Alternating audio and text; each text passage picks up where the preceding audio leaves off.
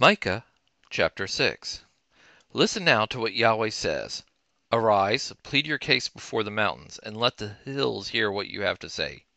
Hear, you mountain, Yahweh's indictment, and you enduring foundations of the earth. For Yahweh has a case against his people, and he will contend with Israel. My people, what have I done to you? How have I burdened you? Answer me. For I brought you up out of the land of Egypt, and redeemed you out of the house of bondage. I sent before you Moses, Aaron, and Miriam.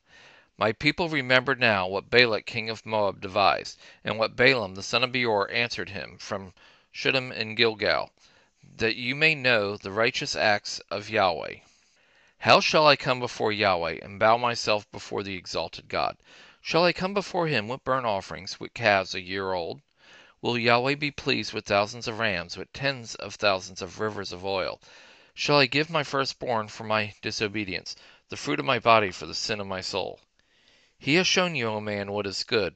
What does Yahweh require of you but to act justly, to love mercy, and to walk humbly with your God?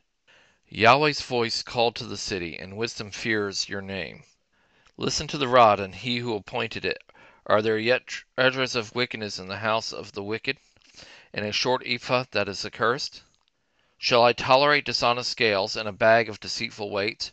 Her rich men are full of violence. Her inhabitants speak lies, and their tongue is deceitful in their speech. Therefore I have also struck you with a grievous wound. I have made you desolate because of your sin.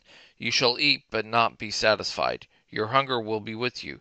You will store up, but not save, and that which you save I will give up to the sword. You will sow, but won't reap. You will tread the olives, but won't anoint yourself with oil, and crush grapes, but won't drink the wine. For the statutes of Omri are kept, and all the works of Ahab's house.